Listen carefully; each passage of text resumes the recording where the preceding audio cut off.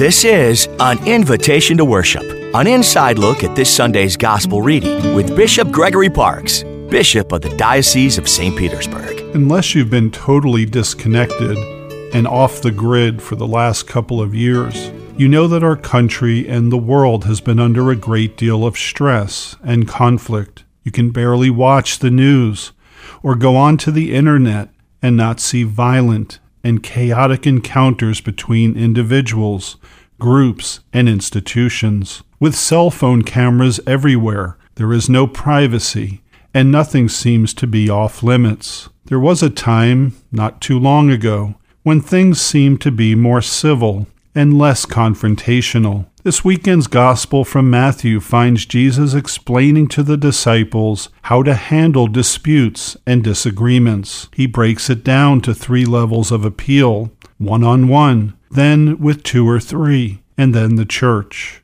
Our Lord understood that there would be disagreements even within the church community, and so he provided practical advice for solving such conflicts. But it was always done in a spirit of prayer, a spirit of love, compassion, wisdom, and understanding, which are all virtues and gifts of the Spirit. In today's world and in our lives, many of our disagreements lack compassion, wisdom, or understanding. It often appears as if there's no love, respect, or tolerance for another's viewpoint. In fact, it can become downright uncharitable, as the anonymity of the internet and social media fuel this attitude. As Christians, we're called to follow a different path and to adopt a different way of living and engaging with others, including those with whom we disagree. Yes, we should always stand strong in our faith and in our moral convictions, but we should also treat others with charity and respect and engage with them in civil dialogue and out of concern for their salvation. By doing so,